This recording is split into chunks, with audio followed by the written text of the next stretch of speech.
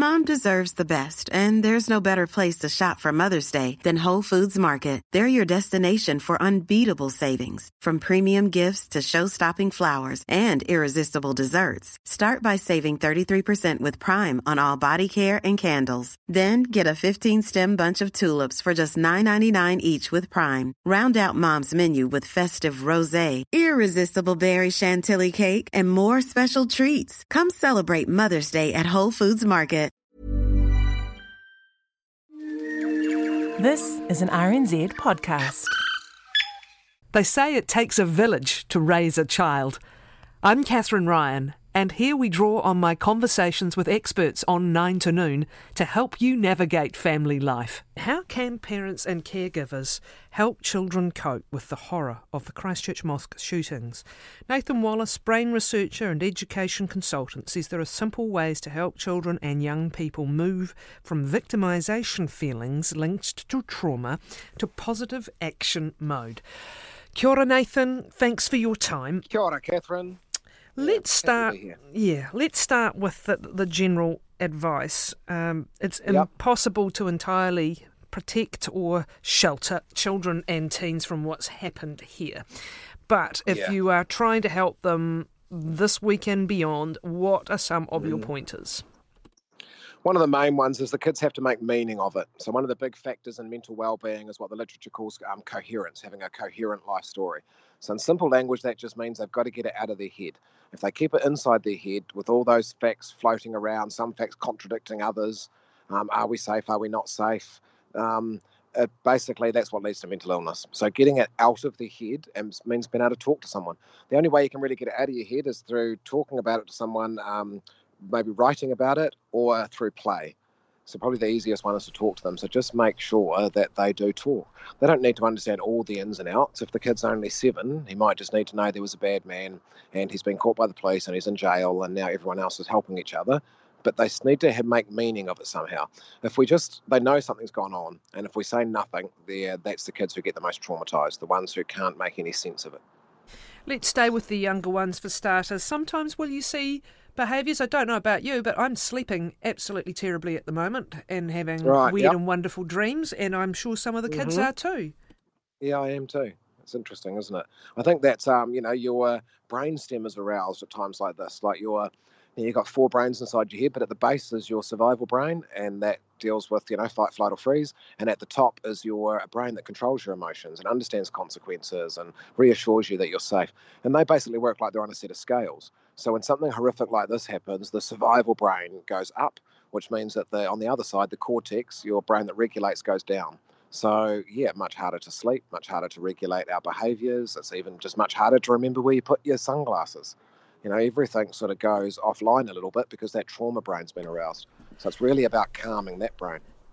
The TV and media, again, the never-ending challenge to control it, but this is a time where too much is too much.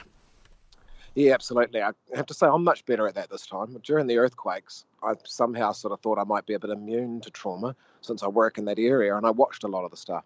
And I knew this time that I traumatised myself last time, so not to do that. So I haven't looked at all the images. I've stayed abreast of what's happening, but not the constant stream of news and information about the pain and the hurt. So protect the kids from that. In the first few days afterwards, we were suggesting that you actually just sort of get rid of social media and go back to things that slow down the kids' internal clock, like playing Monopoly, like going outside and riding a bike, like playing cards. They're really simple things, but they run at the pace of normal human interaction, whereas TV, video games, cartoons, media, they all move at a much, much faster pace, which is not helping the kids to calm down. What you're trying to achieve is a suitable level of concern and respect over the significance of what's happened, but to make everyone feel safe. And you convey that in what you say and in what you do. And in what other ways can you build up this sense of control again? Yep. I suppose that the basic recipe is to validate first and then leave with a sense of resilience and strength-based and action. So we don't go straight to saying, what can we do, and should we write a card, should we take some flowers? The first thing is to validate emotions, because they come under thinking, they come before thinking. So it's just as simple as saying, I can see that you're really scared by this, and that's, I think a really normal reaction. Lots of people were really, really scared. It was a really scary thing to have happen. And by that way, you've validated their emotions, but you don't just leave them with that. You then are like, but the police responded really quickly, and now there's, thousands upon thousands of people are wrapping their support around it. So you're acknowledging the emotion, but you're leaving with a strength-based. Basically, if the kid feels that the adult they're talking to is sure that the future is going to be all right, then they're a bit more sure. What about ages where there's a particular vulnerability to something like this?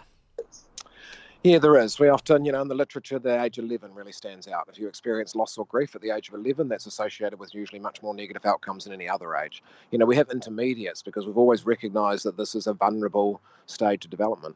And then in Christchurch, of course, our 11-year-olds have already been raised for, 5 years of their life in an earthquake and the post-trauma of an earthquake. So it's an additional. So yeah, I'd be especially looking for what we have to do for all children, but especially for 11-year-olds, that I would be paying that extra attention to that age group. I would be taking the extra 10 minutes to be putting them to bed so that you're lying there and making yourself available to talk to them.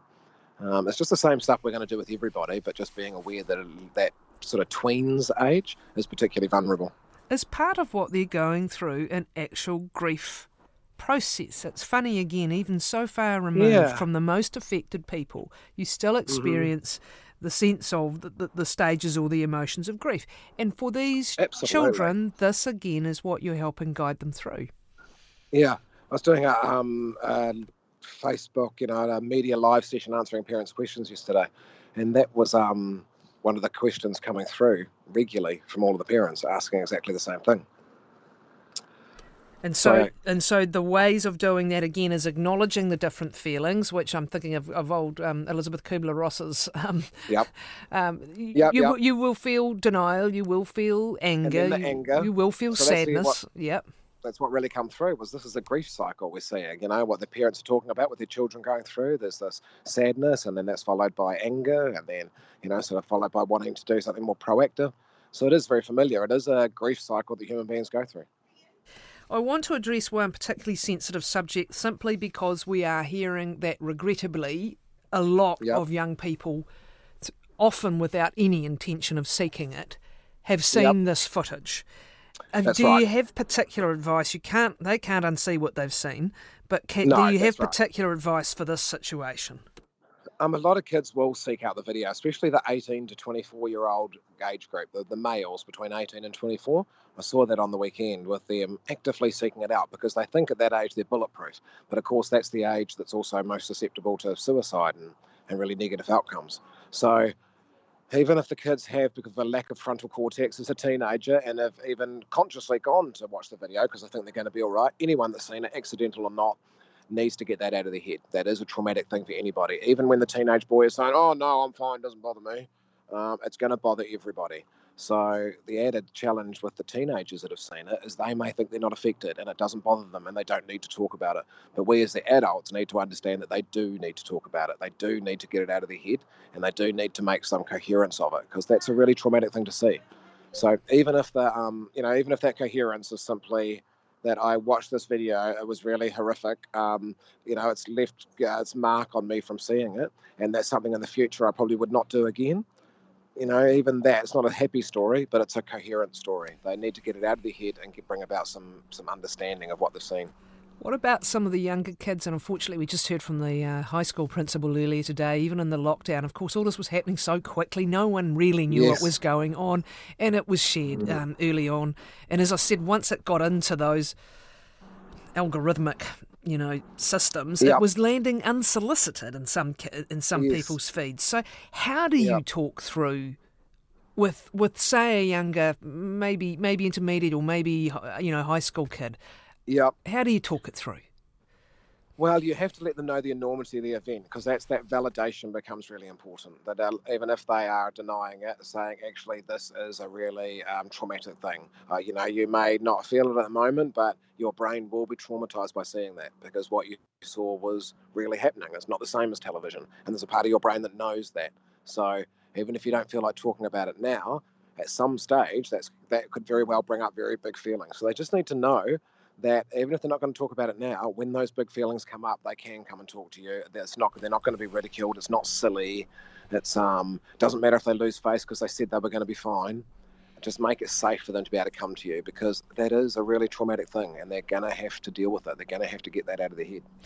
Will kids also be talking about this constantly with each other? And we talked earlier about trying to dial down the TV, the media, trying to get some normal life back into life, but they will be talking as well.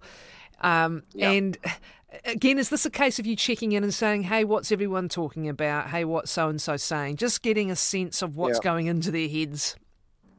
Yeah, I might not even be that inquiry based. I might just actually make myself available to the child, that now we make sure that, we sort of plan to sit down with them for 20 minutes after they get home from school, but sometimes the phone rings and we get delayed. I would just be making sure I was making that 20 minutes, half an hour available, that I sit there with my cell phone turned off, and even if they're not talking, I sit there for the full 30 minutes, so I make myself available. We don't necessarily want to ask them so much, unless you think there's something on their mind and you think there's something wrong, you might want to inquire. But I think it's mainly just about making yourself available, so that while the kids go through this traumatic time, if they want to talk about it and process it, you're there. The teens that we saw and how phenomenal they were on Monday from across schools across Christchurch, what you saw there actually was, apart from the leadership in the first place, was their own ability to design something that had meaning. So we saw haka, and we saw waiata and songs, and we saw kids lighting candles. That is a sense of themselves undertaking symbols and gestures. But again, we shouldn't underestimate the impact on those who have schools affected, friends, parents affected. And are we going to have to get used to the fact that this is going to be a long journey for those people?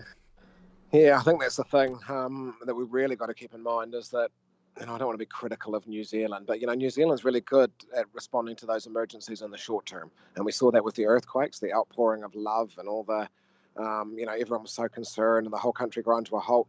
But 6 months later, a year later, 2 years later, when people are still in trauma and there's still big problems, it's not quite as interesting a topic anymore. And it's shouldn't you be over that by now, starts to creep in. So I think we really have to take into account that this is going to be a long-term journey for those families, and they're going to need support for a long time. This is not something that's going to be all right in 6 months' time. You've got bunches of families that have lost the head of the household and are now being, raised as single-parent families. You've got, obviously siblings. This is a lot of trauma for a lot of people, and it's going to be a big journey, and it's going to take the community support wrapping around those people for the long term to get them through that. But even for the students who have been in supporting roles, or, as we said, who demonstrated a sense of their maturity and agency, don't assume that means they're all fine either, by a long way. No. That just pulls them into proactive mode. So I think it's a really good thing to do, because when trauma happens, you move into reactive mode. It's like you've got that surreal feeling like you're in a dream, and it's all happening to you. There's no agency there. So simply writing a card, taking a bunch of flowers and putting it on the memorial, doing the haka, all of those things move you into active mode. I think for the psyche, it makes you feel like you're a part of the solution, so that you're clearly not a part of the problem, and that's just helpful. That sense of agency would be useful, as you said, beyond just 1 week or 2 weeks or a month of focus. And is this something else you can discuss with your children? I know a lot of parents, for example, have taken their kids to the vigil or have taken them to the mosque to lay some flowers or something practical to help. But are there other things you can talk about that gives them a sense of contributing to trying to help? I think what I've been trying to do, because there are different agencies and the different people that have contacted me to be involved, is straight away talk about long-term plans. So, okay, we're not going to, we're making a plan for quarterly meetings for the next 2 years for the workers who are supporting the Muslim families. So that straight away we're thinking about a 2-year focus immediately right from the start.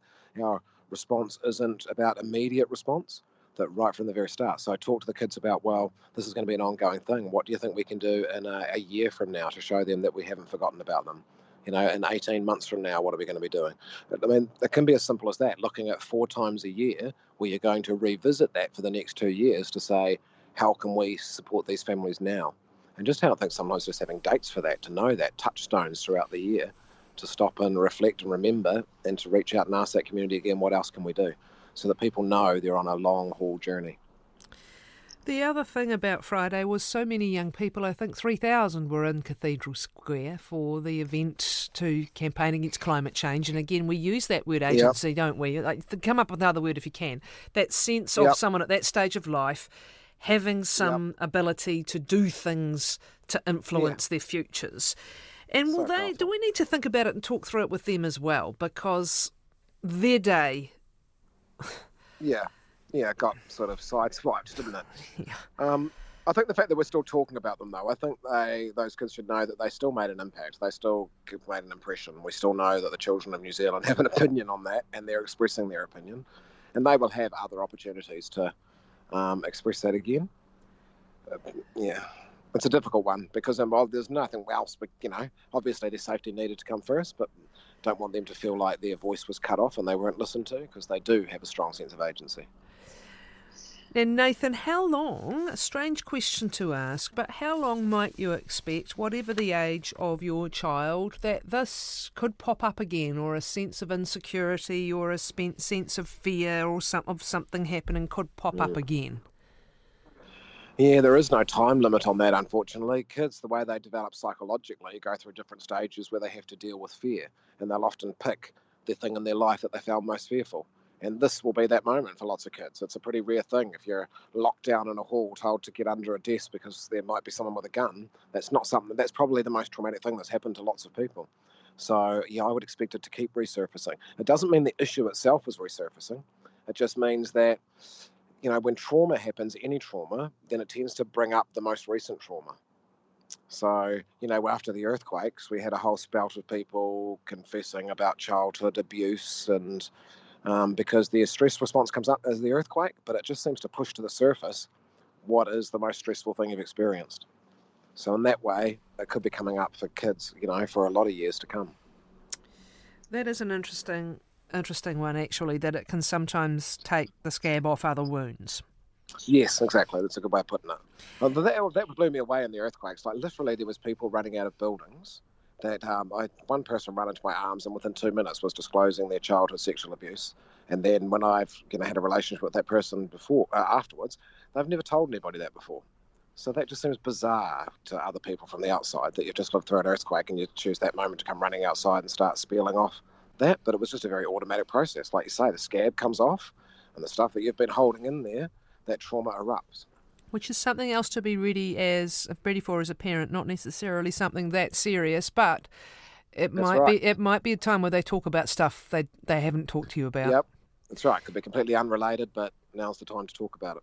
The other point is, and I think you were hinting at this earlier, they want a sense of control back. And it's not just about what you say, but what you do. So if you turn off the TV and media, if you go out and do normal things, if your mood lifts and lightens and there's some laughs again in the day, as well as respect, they will read off that. It's not just what you say, it's what you do.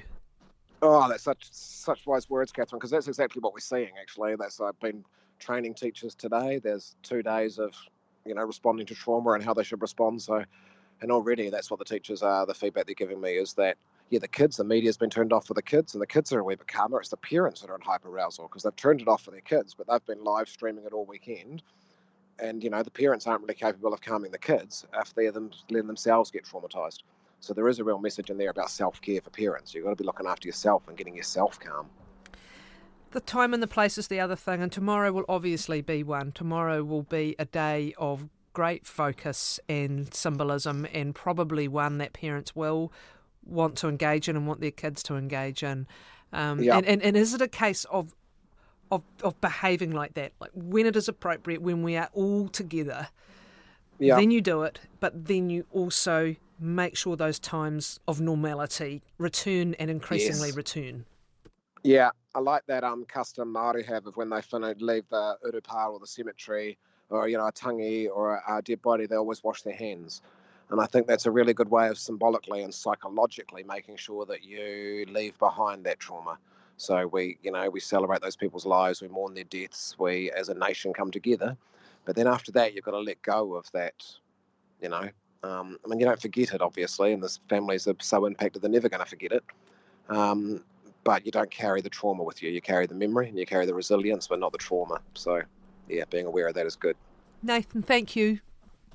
Nathan Wallace. Mom deserves the best, and there's no better place to shop for Mother's Day than Whole Foods Market. They're your destination for unbeatable savings, from premium gifts to show-stopping flowers and irresistible desserts. Start by saving 33% with Prime on all body care and candles. Then get a 15-stem bunch of tulips for just $9.99 each with Prime. Round out Mom's menu with festive rosé, irresistible berry chantilly cake, and more special treats. Come celebrate Mother's Day at Whole Foods Market